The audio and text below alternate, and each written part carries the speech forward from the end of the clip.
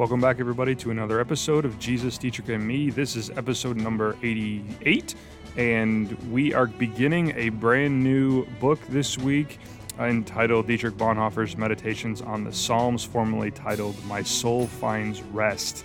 This is your first time listening. Thank you for tuning in. My name is Tyler. I get to serve as the associate pastor at Family of God Lutheran Church down here in Southwest Detroit and at St. Stephen, which is also in Southwest Detroit. And joined with me, as they are every week, is Pastor Jim Hill, who is our senior pastor, and also Vicar Nick, who serves as our vicar. And today we have a very, very special guest joining us, Mike. Yes. Mike, I'm withholding your your last name, so that nothing that you say can be held against you until you tell us where you serve. You're joining us from the awful land of Ohio. And we promise not to hold that against you. So today we're going to be talking with Mike. We're going to be diving into this first Psalm number 127. We will be sure to hit the follies of the week. But Pastor Hill was just talking with Mike offset, and we wanted to have a couple questions because you just finished seminary, correct? Yes. Yeah. So you just finished. You were just ordained this past weekend. Yep. New pasture smell? He has the new like pasture the new smell. cars. Like You a could new car tell. smell. That's awesome. Yes. Yeah. I asked him if the stole was a little heavy, and you said it wasn't too bad. I was like, man, I remember like sweating bullets as it was getting put on me. Well, like I said, I was endowed with superpowers, and I didn't feel the Right. weight of it at the time. But Yes, as you could feel the humanness receding, and now the divinity coming forward. That's awesome. What church do you serve at? I serve at Concordia Lutheran Church and Preschool in South Toledo. So you did alt route, Alternate correct? route, yes. Yep. And you like it there? Yes, love it. Yeah. Good. Demographics are kind of across the board. I would say across the board, yeah. Yep. Which is nice. Do they hate the Wolverines down there as much as they? You know, Toledo's kind of a confused city, I would say. A confused A city? confused city. It depends on where you go, and the closer you get to that border up north, you see more blue flags and such, or split families. Unfortunately, Families divide. Families are, yeah. Yes. Yeah. Pastor Hill, you wanted to ask Mike a question about Dietrich? Well, same question I asked Nick way long ago. But what, if anything, did they teach you about Bonhoeffer, the professors, and what was the general tone? How did they feel about Keeping it? in mind that now that you're out of seminary, they can't come after you. No, but they can go after Nick. Here. Oh, that's- And No loss. They know I'm closely You said associated with no. him. No loss. Yes. No, but in all seriousness, I would say it was kind of a mixed bag. I had one particular professor who was a little bit more favorable towards Dietrich. Recommended a lot of his works, but then there's some other ones who questioned his understanding or his view of Scripture. That seemed to be the big one. Kind of like a neo-Orthodox view Okay. of Scripture, kind of like with Herman Sassa Okay. type of thing in that realm. I don't know how true that was. I don't know if that's you could probably help me out with that. And also some question his confessional basis as Yeah. well. I've But never- it was a mixed bag. Yeah, we were talking. We were just talking that we had an episode where one of the biggest, I think, critiques of Dietrich was kind of his view of his view of discipleship can often get confused or mixed up with works righteousness, bending hard towards the law. This is what you must do. If you don't do this, then are you really a Christian? And I think that we actually ask those questions all the time. Where if you don't have the fruits of the Spirit, if you're acting like I almost said a bad word. If you're acting like a jerk and you're not serving, you're not loving, I think it's fair to call your faith into question, because good works are naturally a result of what happens once you have received Christ as your Savior. Once you've been baptized, once your faith starts to grow, those works start to happen, and so Cost of discipleship. Throw a quick quote in. Only Yeah. those who believe obey, and only those who obey believe. That would throw our professors into right. panic. Yeah. Right, and it's not a sense of, well, if you because you really want to kind of walk the line of the Galatian heresy, right? Well, if you were really a Christian, then you would be circumcised. If you were really a Christian, you would do this, that, and the other thing. That theology we've called it Jesus plus. But I don't think you've mentioned, Pastor Hill, that when you get married, your life changes, right? When you got married, Seems to me you fish even more. hey, we went fishing, yeah. No, Nick, even the apartments change. That's right. It's nice and tidy and neat and clean. I was shocked. Surprised she lets them Definitely in there. You're right. But when you get married, though, you're not going to the bars. You're not picking up women. You're not doing these. Not that you were doing that when you were single anyway. But you know what I mean. Like you're not going fishing as often as you used to, because you even said when we were out the other day, you said, I want to go spend some time with Pauline before she goes to work. Your life changes, and so it's the same thing with the Christian. When you are married to Christ, your life changes, and your attitudes change. The way that you treat people change. It's not a way of earning any of that. It's just a natural thing that happens because your old self has been put to death, and your new life is now in Christ. No, I agree with you. But it goes along with another guy that was just sometimes demonized, not just at seminary, but across our circles, is John Arndt, True Christianity. Yeah, I forgot about that. It's a book I try to read every couple of years. I mean, yeah, sometimes he might push a few things, but overall, it's one of the most popular books in Lutheranism. John Arndt was John Gerhardt's pastor. So I mean, we study his works, and we see him as an Orthodox father. So I think a lot of it comes down to being called a pietist. I think that's what it's the worst thing you can call a Lutheran is a pietist. How do you shut up a Lutheran? Exactly, yeah. Yeah. So Right. a lot of that, I think, too, plays in. So let me just interject, see what he says. So after extensive study, I think the pattern of Bonhoeffer is his theory of discipleship is I do the things that God commanded because I am saved, not in order to be saved, and not in order to stay saved, but because I'm saved, I obey. Because I'm saved, I do the things and don't do the things that Christ forbids. So I think that, to me, that's the confusion. You immediately leap to pietist, or you're an Anabaptist, or it's almost like politically. You may want to edit this. It's almost politically like when they want to shut you up, they just say, "You're racist and homophobic." Okay, Right. you're a was thinking pietist. that, yeah. I'm not digging that out. It's just the same. True. It's a weapon. It weaponized pietism. But okay. So I'm glad that we brought that up, because we're actually gonna be in this psalm, in this commentary of this psalm, we're gonna get to the very end of what Dietrich's sermon on Psalm 127. Here's spoiler alert. We, through Jesus Christ, his son, have access to him and receive forgiveness for all of our sins. He said God's building for eternity is forgiveness. Dietrich fully understands forgiveness. He fully understands that we have life in Christ and we have nothing apart from Christ. I think when we were talking about the episode of Defending Dietrich, a lot of his critiques are, and what they'll say is for Dietrich, and I think it's always important, we've talked about this a number of times, his context matters.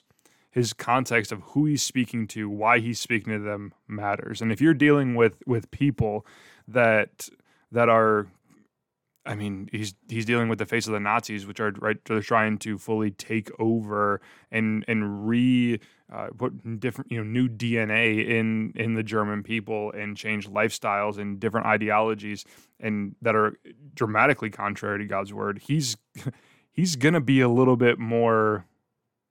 Finish the word for me. Yeah, more controversial. He's going to be a little bit more controversial, which I think is.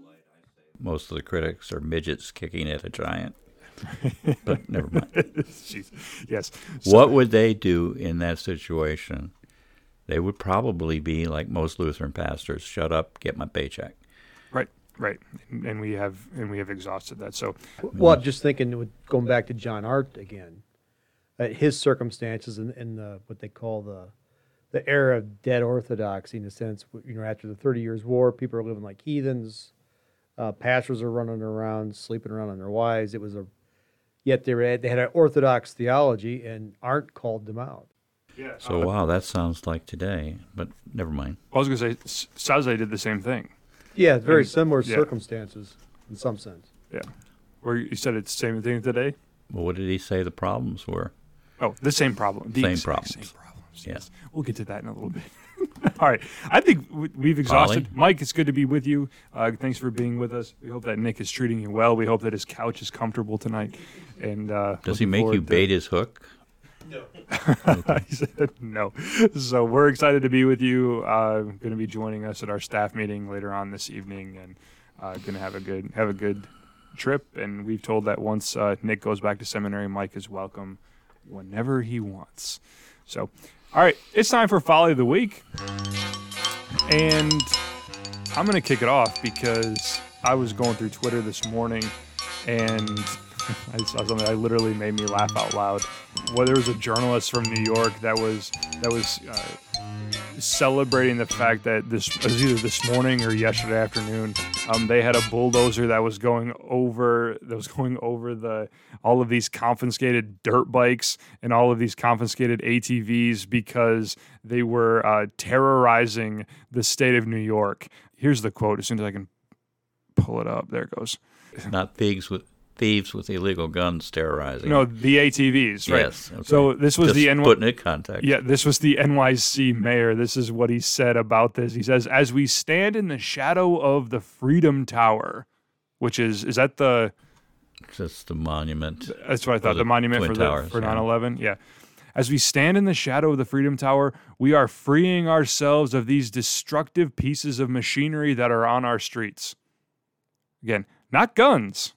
They will be crushed today so that they can never terrorize our city again. And then at the end, this isn't his quote, but this is what the journalist said.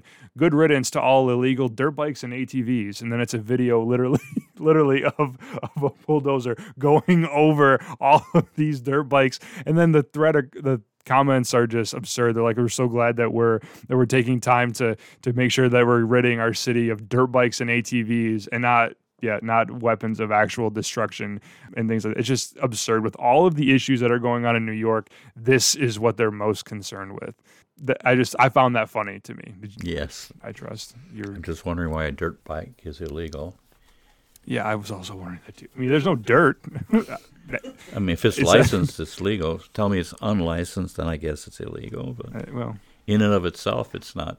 We don't have that problem here. We have these little four-wheeler things. They or mini run bikes. up and down the streets, Yeah, mini and bikes too. half the residential streets now have speed bumps to Because of slow it, them down. yeah. We should confiscate them and run them over. What's yours? Mine. Oh, the planet's been saved. And Justin Trudeau has accomplished the impossible by announcing that by the end of the year he will no longer allow Canadians to import or produce or distribute plastic straws and plastic tableware. Don't you feel good? I'm pretty sure the glaciers stopped melting at that announcement. Right. The polar bears are applauding. The turtles are excited now too. Oh, I'm sure they are. Oh my goodness, yes. But they say these things with absolutely straight faces, like I they've know. done something. I know. You talk about virtue signalers. Trudeau's probably at the top of that list, along with a lot of these mayors of these blue states and blue cities. You had an interesting one too, Mr. Nick. More of a sad folly. Just the fact that this past Sunday was Father's Day, but it was also the Juneteenth holiday, and I have nothing wrong with Juneteenth. If you want to celebrate, that's great. We should celebrate, the slaves being freed. But when the announcement of the Texas, slave, right, of in the state. Texas. This often Right. gets just kind of brought in as a generic celebration of freedom, Brutalized. which is great. I mean, the celebration of the freedom of slavery, that's a great thing and deserves to be celebrated. But let's not be deceived. This is the Juneteenth was the celebration of the general bringing news to Texas that the slaves in Texas, everyone else was free. Right, everyone else was. Finally, everybody was. Yes. And that's fine. That's great to celebrate that. But the fact that in a lot of cases that completely overshadowed Father's Day was very, really, folly to me. Especially when I think that fatherless homes is probably the biggest issue, or one of the biggest issues, especially among black families. That, do you remember? You probably don't remember, but yesterday I was reading a list of whiteness crimes. Oh, that's right. And one of them was that white people think The nuclear family. nuclear family is the best. Yeah. Right. Okay. That's only a white crime. value, a white value. That white value. Yeah. Right. And I think that if we had more fathers in households, this country and this city would look a lot different. Yeah. And the fact that we're not even celebrating or talking about Father's Day is just really frustrating. Well, I think that's the epitome of what's wrong with the country, if you ask me. We made exhausted this commentary that the deconstruction of the American family, the deconstruction of a godly family with fathers and mothers and children and biblical Bible-based God-given truths and values. The government and the world have taken these things away, and this is case number one. The fact that the fact that slaves were set free, that is a wonderful thing. Nobody is disagreeing with that on this podcast or ever, at least in our circle of people. But what we're saying is that is now the talk about freedom, the talk about that is overshadowing a greater issue, if you ask me, which is that fathers are no longer honored. Now, there's some pretty pathetic excuses for fathers that are out there, and maybe that's part of the reason that they felt the need to do that. But the world has created that. The world has celebrated fatherlessness. The world has actually made ways for fatherlessness and condoned that and enabled that. And this is just another way. So yes, Juneteenth, great thing to be celebrated, not on Father's Day. It just so happened that because Juneteenth fell on Father's Day that it just took precedence. But I agree with you. That was not the time and place. At least you didn't have a Juneteenth and Pride service at your church that completely took away from the gospel. That was about half the churches in America over the weekend. Just look at all the social medias. Yeah, anything I would say right now would get us in trouble. So let's go to the sermon. I like getting in trouble. Getting in trouble is fun. This is what we do. We haven't been visited by Homeland Security yet. Yes. All right. You ready to go with the sermon for today? Yeah. So what year was it written? 1926. Dietrich's 20 years old when he writes this sermon. Okay. So I believe he's a third-year student. Is that what it says? He's a third-year student. Is it a preaching seminar? Yeah. So what year was it again? 26. Okay, so 1926 is before the rise of Hitler, 3 years before. And the first war ended in 1918. 1923 to 24, they had massive inflation. We think we have inflation problems. What's our annual rate of inflation? According to who? That's something like 8, right? Okay. Yeah. Their inflation rate was 21% per day. The annual rate was like 2,900. Anyway, I have some of the German money from that period. 5 million mark notes, 10 million mark notes, and at one point they stopped printing on both sides because it was too costly. So you had like 30 million mark note, but one side was blank. People were literally getting paid and carrying their pay home in wheelbarrows of worthless money. And you learned very quickly to spend your money as soon as you got it. It's lost 21% of value. 24, they managed to resolve that.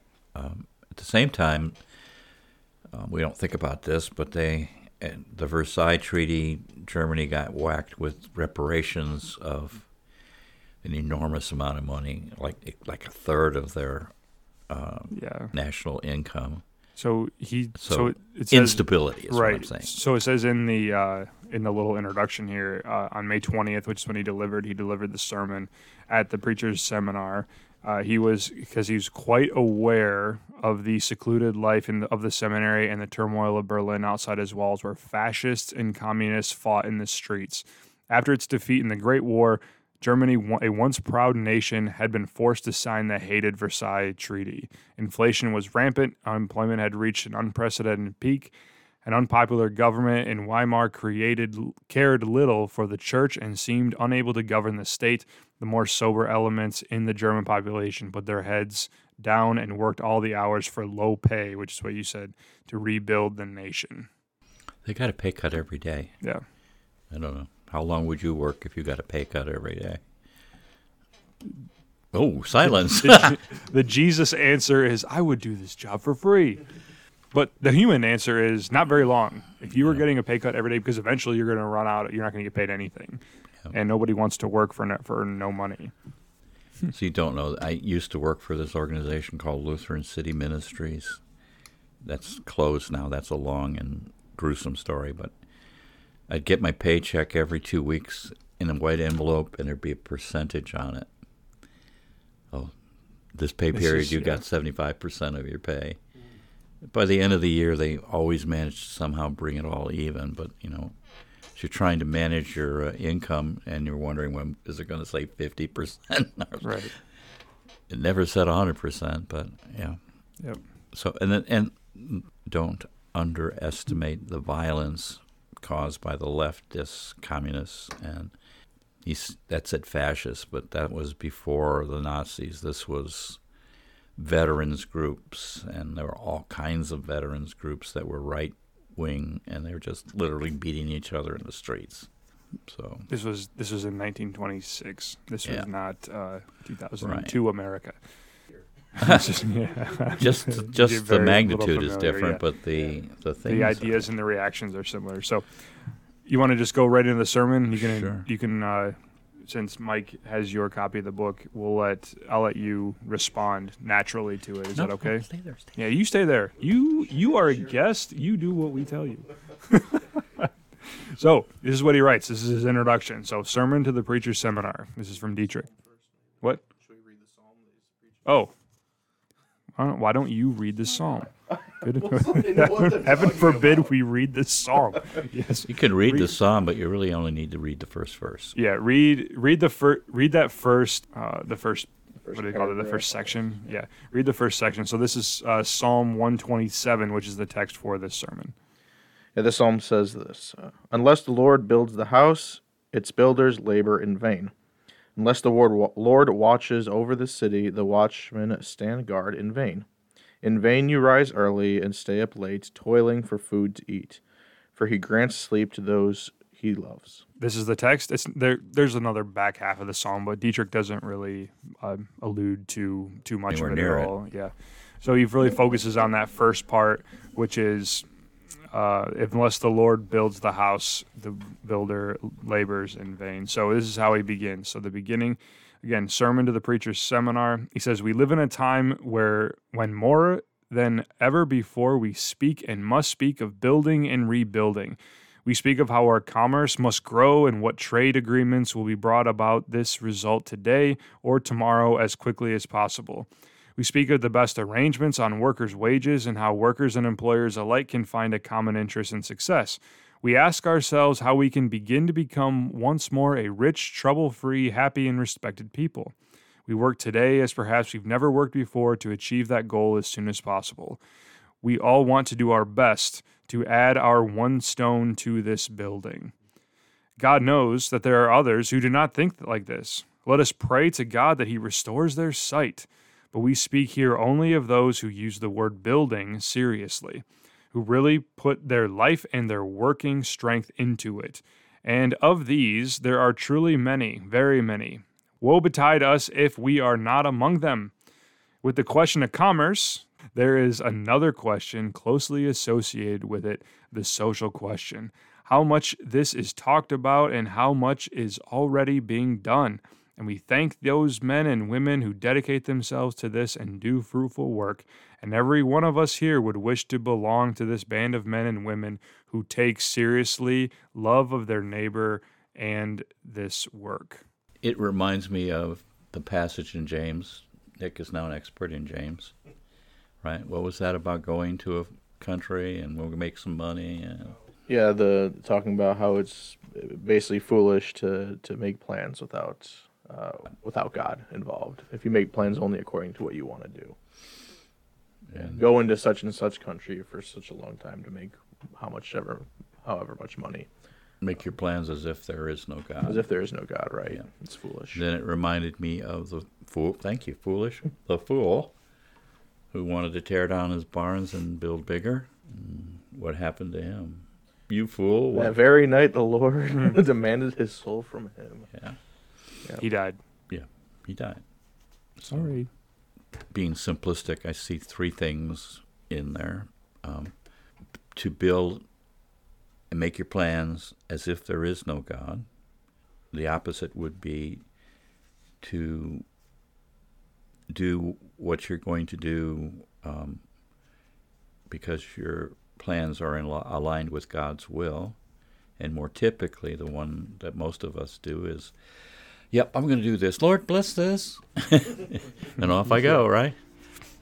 It's striking to me, in our culture right now, it's striking to me how that's very German, by the way, to want to be someone who is contributing and building up the culture, the economy, be a giver, not a taker. I think I better not go any further than that. But we have so many takers today in our country. So John F. Kennedy, what did he say? Ask not what your country can do for you, but what can you do for countries? Is that how it goes? Yeah, something like that. That's kind of crystallizes this idea of giving back when we don't really. Yeah, I would say that's an idea that has no traction anymore, or attraction anymore. Yeah. What can I do for my country? Right.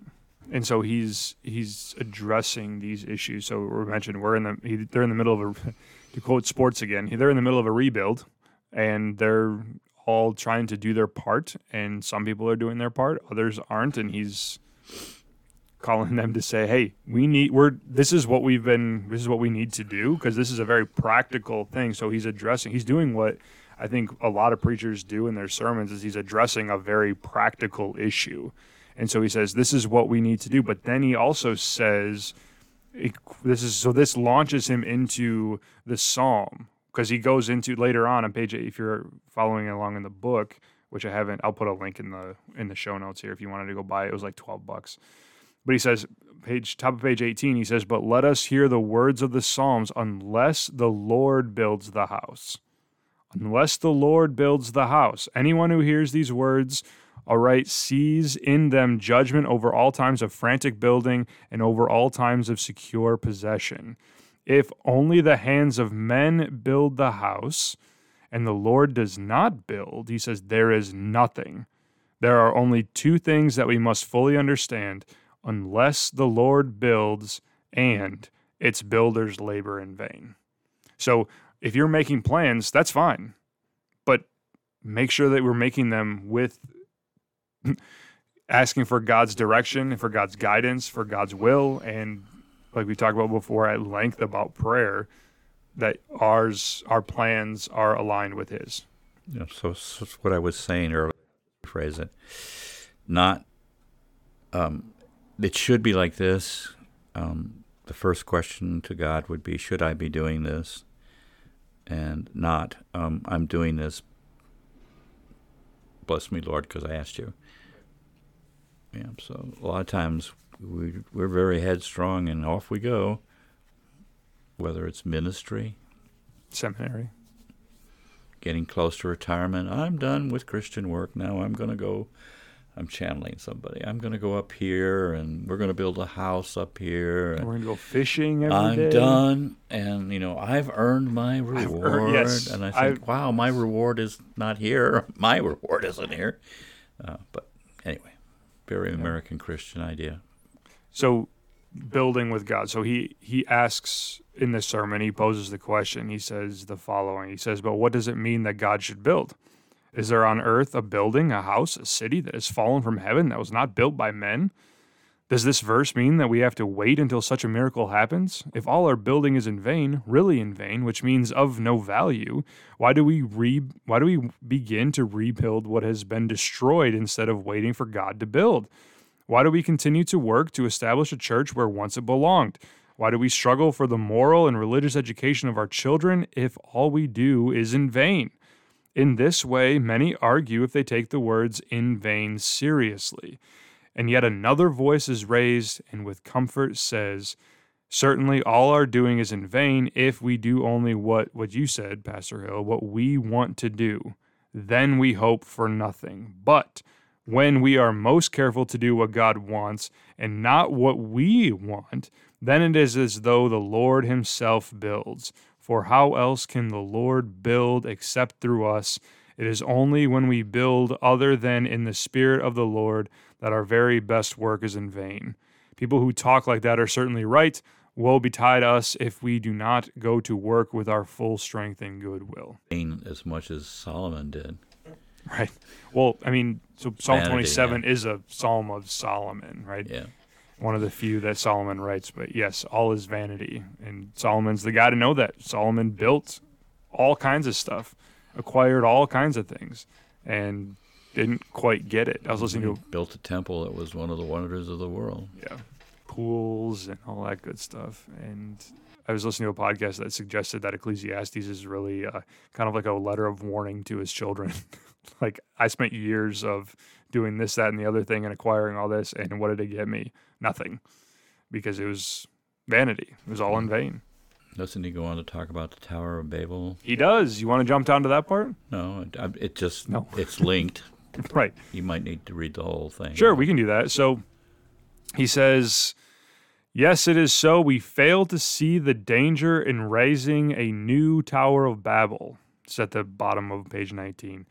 Tower of Babel, from which we say that we have raised it to heaven ourselves, that now we can no longer need the work of God, but our own will can take the place of that.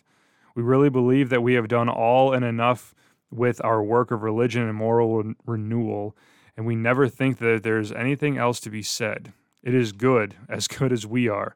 All we want to say is we all want with our heart to be rich, happy people, and to each be a good, happy person, and have a merciful God.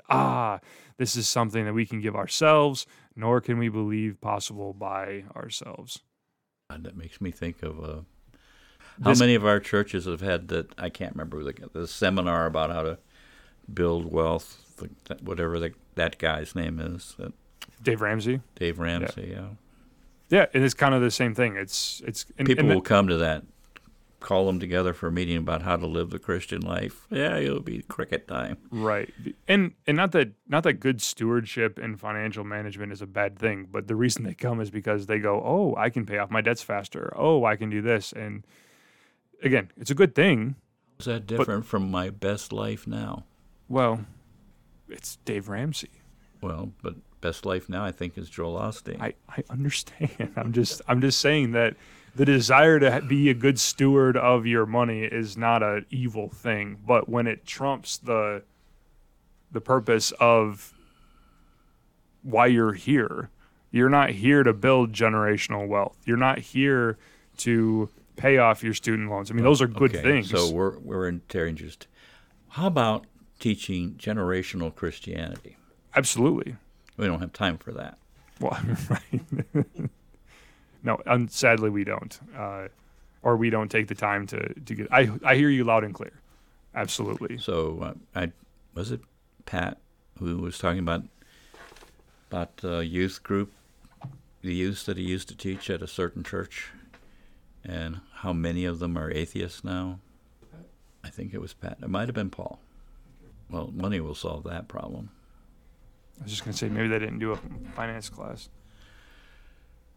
I'm just saying. So we were talking about put more effort into generational Christianity, right? So there was a critique. There's a critique of a youth group. It might have been that youth group actually, that the culture that was being created was kind of like a come hang out with your friends kind of a culture, and not necessarily a Christianity culture. And we're not saying that we have all the answers. I mean, Mike, you've been in ministry for a grand total of what, 8 days, 7 days, and Pastoral ministry. pastoral ministry. Yes, absolutely. By the way, Mike, we have no idea where we're going when we start. Yeah, that's true. If you haven't figured that out, Yeah, we get sidetracked very easily. Yeah, well, that's okay. we just bouncing off each other like we have But- OCD. But the idea of creating this, I like that phrase, generational Christianity, a faith that's continuously passed on and passed on. It goes back to what Nick was saying about the fatherlessness. And when you look at the catechism, right? The catechism was designed to be taught by who? It was taught to be taught by the parents, by the head of the household, by the father. And so you take that away and you say, okay, so my kid is only going to get his Christian teaching from school or from youth group, which is once a week, maybe once every other week kind of a deal. I had someone tell me, well, they hear about Jesus enough in school. They don't need to hear about him at home. That was an argument for why they don't do devotions, because they didn't want to. It just didn't. Our values are so screwed up that it's not even. It's no reason why Islam continues to rise and Christianity continues to fall, and other things like that. You talked about Islam, but they are a faith tradition. I don't even call it faith, but it's a tradition that they actually practice in their homes. They work inside out, from the home outward to the mosque. We kind of flipped that on its head, and we've become so institutionalized in some ways that we start from the church on out to the home. And I don't think when you read Luther, he never intended it that way. I think it was always you don't want to. It's like the drunken man getting on a horse thing. You always fall on one side or the other. I think he was trying to be a healthy balance between the two. Introduction of the Small Catechism goes something like what? That the head of the household should teach to his family, right? And that you memorized the Small Catechism. Yeah, come on, seminary. Hey, well, Yeah, you're off you're the hook. ordained. 'Cause You don't have to know it anymore. That's right. Yeah, the head of the household is to teach these pillars, but I think that the issue is that, number one, they don't do that. My mom and dad were very rare. They did go through the catechism with me when I was in catechism class. They would go through it. They were learning that stuff too. But like you said, Mike, the ideas in the Islam, we don't believe that Islam's. I'm going to try to say this the best way. The Islam tradition does not lead to heaven, but the people who practice Islam, what they've done is they've made it their entire life. So it's not just I go to the mosque and I pray and I do this, and then that penetrates every single part of their life. For the typical American Christians are Christians on Sundays and maybe a Wednesday. It doesn't affect their life throughout the rest of the week or throughout the rest of the year, it isn't in the homes. Kids aren't praying with their parents. Parents aren't teaching their kids that the ways of this world are skewed and destructive and satanic. They're actually saying it's easier to do this. You should do this. It's loving your neighbor if you do this. To sound Baptist for a minute, what happens is the parents demonstrate to their children that faith has no real part of life. It's not reality. It's just something you do over there, but it's not. It's compartmentalized. It's compartmentalized. It's not central. Yeah. To be Muslim is to be central. The Mormon. I'll just get away from Islam. The Mormons are like that too. Mm-hmm. Yeah, and so. I just had this conversation with my wife over the weekend because she was. She's finishing her paper, so for her colloquy process. So she's going to become a Lutheran school teacher, and she had to write like a 14-page paper about her faith. And part of the things that she had to write about was the two kingdoms. And we were talking about how the temptation for the Christian and then Ron actually. Sorry, Ron, I'm going to bring you up here. Ron said last night in Bible study that the church isn't to be political.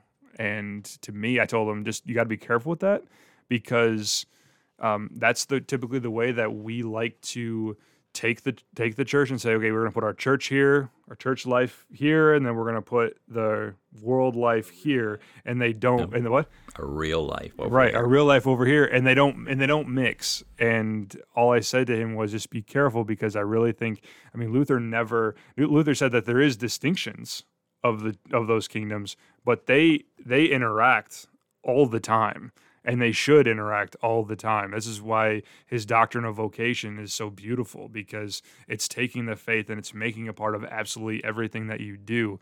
And So when we did the senior Bible class at a church not to be named Christ our Savior, not to be named, but we're going to name him anyways. yeah, and you were leading the class, right?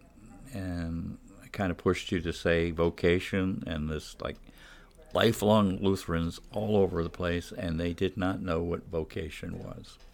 Not even an educated guess. It was like, oh, we've never heard that one before. Right. And we had just done a month or a 2-month long Bible study about vocation. Remember that? Because you had to teach part of it. I had to teach part of it too. Maybe we're just not good teachers. Why do you think that is? I'm that kid who always likes to ask questions. Why do you think that is? That people don't understand vocation? Yes, I mean, that's just a symptom of a bigger problem. I am betting you could run 12 years of sermons at Christ our Savior for multiple pastors, including me. And me. Nobody ever said vocation to them. Yeah. It's not part of the regular vernacular. And so I would say that they know, yeah, we're supposed to be Christian outside of church. Yeah, we're supposed to take our faith out to the nations. Yeah, we're supposed to go and proclaim the good news, and yeah, we're supposed to go do that. But they don't know how to do that. But the other thing is, yeah, I think part of it was that you say the word vocation, and they think, oh, I just took one of those, 3 weeks with my family up north, right? It's an unfamiliar word. It's not a word that we use routinely, and People we in never. Ohio do it when they go up north. They They come get up in the here. water. Lake Erie, yeah. Like Erie. It's such a Michigan thing. I'm going up north. It's a great place. My mom and dad are in northern Michigan too. No, I don't understand any of that. But I think you're right. I think part of it is example, right? We were saying in the class, vocation is like an overarching principle that everything hangs off of, not salvation, but the Christian life hangs off of, and they don't recognize that at all. They just see the little components. Yeah. But I think you're right. We do like the study or we read a book about vocation, and then we never ever talk about it ever again. Well, you made a comment about sermons. I think that's the place. I mean, that's the pulpit. That's the place you can reach the most people at one time, from Sunday to Sunday. And I think that's where it should be talked about. Yeah. John Gerhardt, again, whose pastor was John Hart, would talk about when you preach, you're supposed to exhort, rebuke, correct, warn, console. All of this paradigm of law gospel, but it's just not a law gospel homily, but you're actually teaching something from the pulpit. Yeah. As well. Yeah. Oh yeah. That's why Pastor Hill's taught me, and I think he's taught Nick pretty well. And I try to do this in every sermon, to have kind of a catechetical moment in the sermon. Right. Where at least you're hitting what is your baptism, what is the Lord's Supper, right? What is vocation? Yeah. What those kinds of deals. Yes, the pulpit is used not only for So preaching, I'm going to say heretical teaching things about too. law and gospel. So your ears are going to burn here. That's insufficient to tell your people, you did wrong, you're forgiven, now go back to what you were doing. Right. And never, ever bring up discipleship. Yeah. Ever. Because that's pietistic. Oh, that's telling people they have to do things. Well, I'm sorry, God's word says they have to do things. We joke about if you go through the New Testament and line out everywhere, Paul, we'll just pick on Paul, and James, everywhere he says you have to do something, half of the New Testament be gone.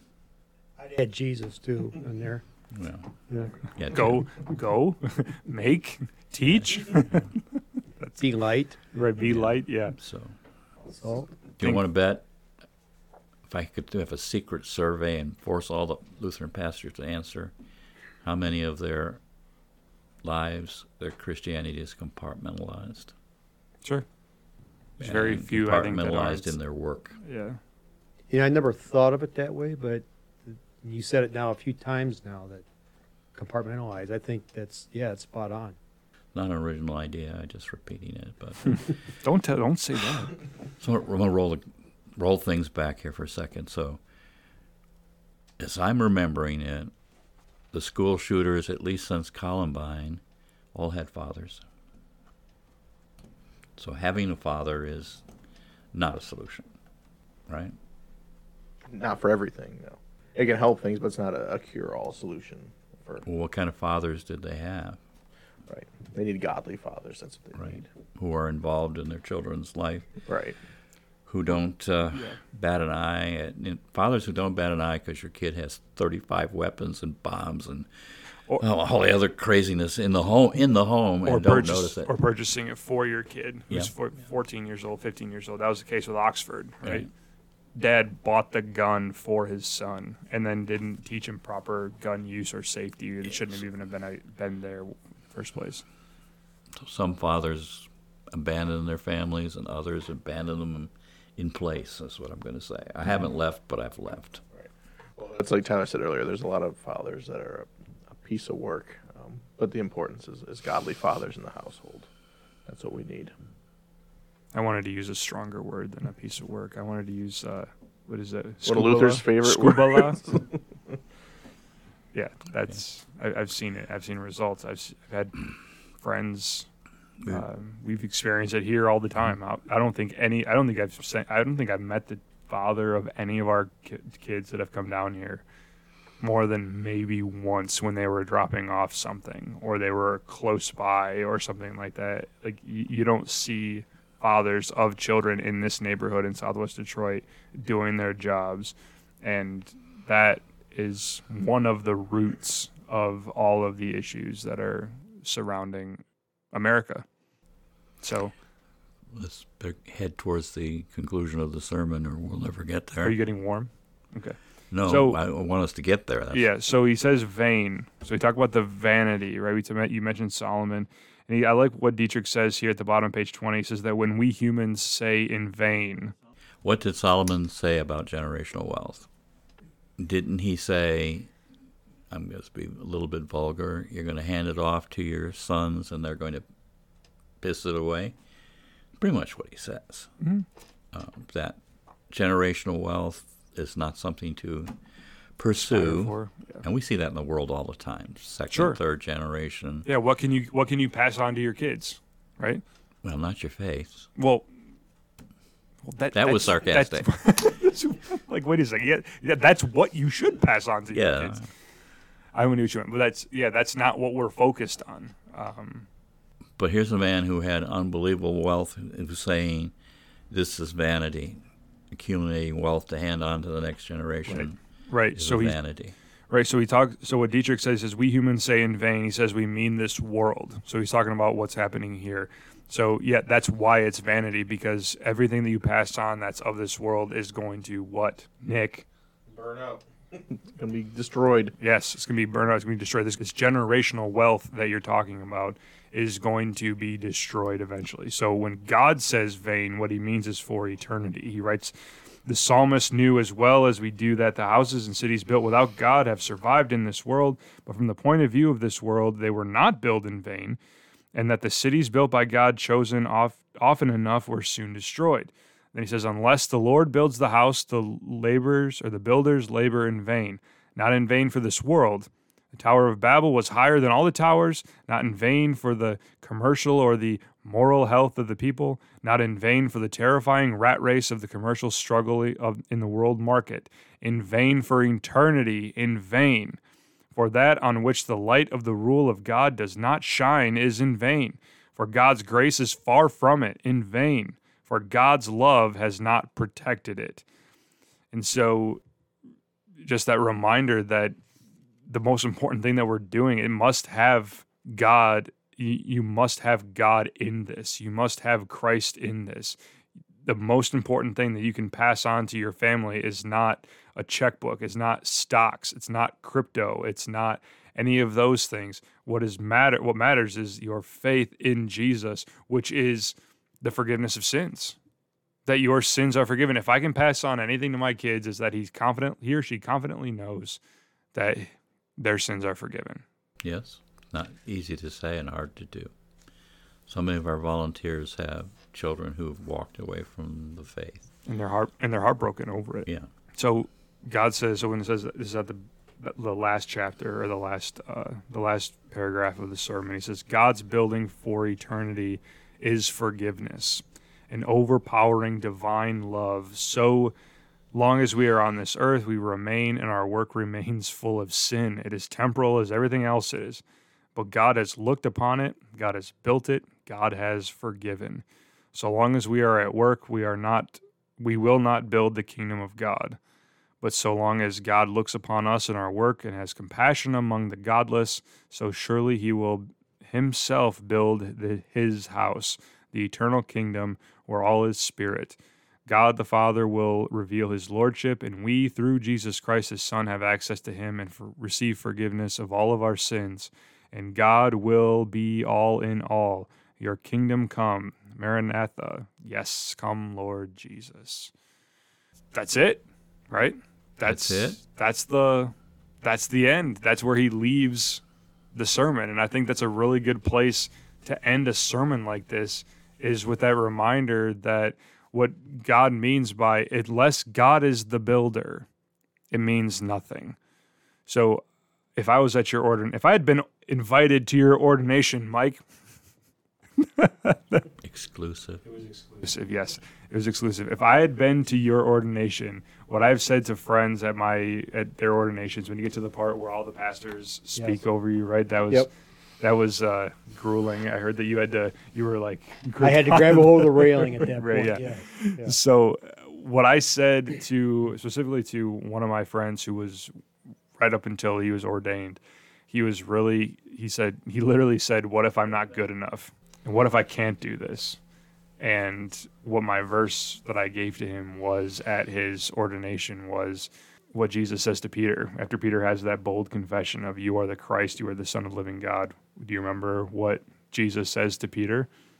When he changes his name to Peter, he says, you are Peter. You're upon this rock, yeah. Yeah, he says, I'll build my church. That's right. confession, yeah. He says, I will build Right. my church. In other words, God is the builder. God is the creator. He's the one who's doing the work. It belongs to him. And so if you think that you can't do it, you're probably right.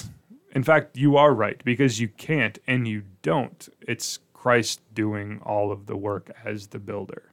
What really got me, you mentioned my ordination there, when each individual pastor comes up and lays their hand on your head. My vicarage supervisor quoted a passage from Colossians chapter 1 that your strength is in the Lord. And that's when I grabbed the railing at that point and realized my own weakness in a lot of ways. Mm-hmm. It came crashing down on me at that moment. Yeah, and I think, if anything, the ministry has highlighted all of my weaknesses. He said, amen. Yes. So it's always important to remember that it's God doing the building. And that's what Dietrich is really saying in this psalm here and in this text. He's reminding the German people, yes, work. Go do what you've been called to do. But make sure that what you're doing is being guided and directed by God, and that you're doing these things in faith. Otherwise this is pointless and useless. And the fact that he is able to recognize this at age 20, to me, is remarkable. I was sitting on a bar stool when I was 20. You still do. But you think about his awareness, mm-hmm. His theological awareness is actually quite stunning at this point in time.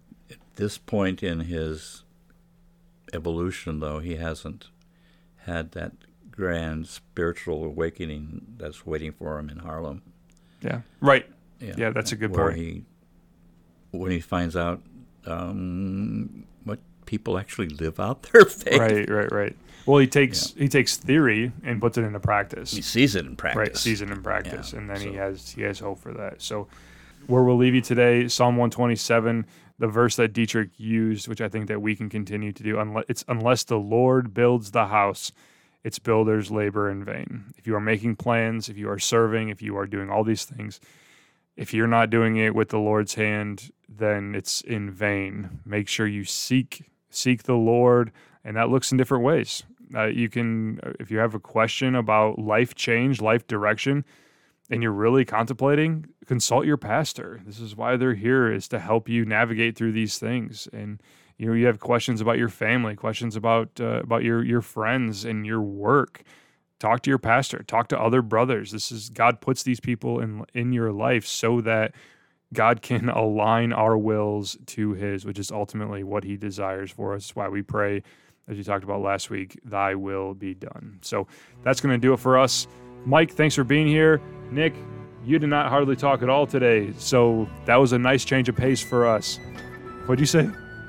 His fear level is rising, maybe a little bit, as he's getting ready to go back to seminary.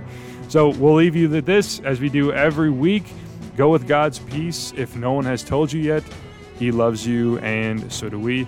Take care, everybody. We'll talk with you next time for a brand new episode. Hey, by the way, as I'm looking at it, Moritz Sider won the Calder Cup last night. Yeah, that's not a following you. Generational wealth. Sorry to go back to this. Say that again. Generational wealth. What about You it? accumulate wealth. You hand it off to your. Say the Solomon. What did Solomon say? I'm telling you. No. Say it again. What did he have to say about generational wealth? Did Solomon Yes. say? No, I want you to say, what did Solomon say about generational wealth? Say that. Okay.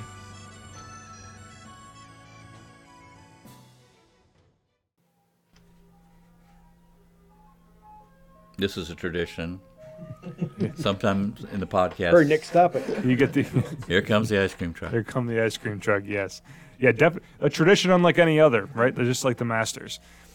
There's your golf. There's your golf for the day.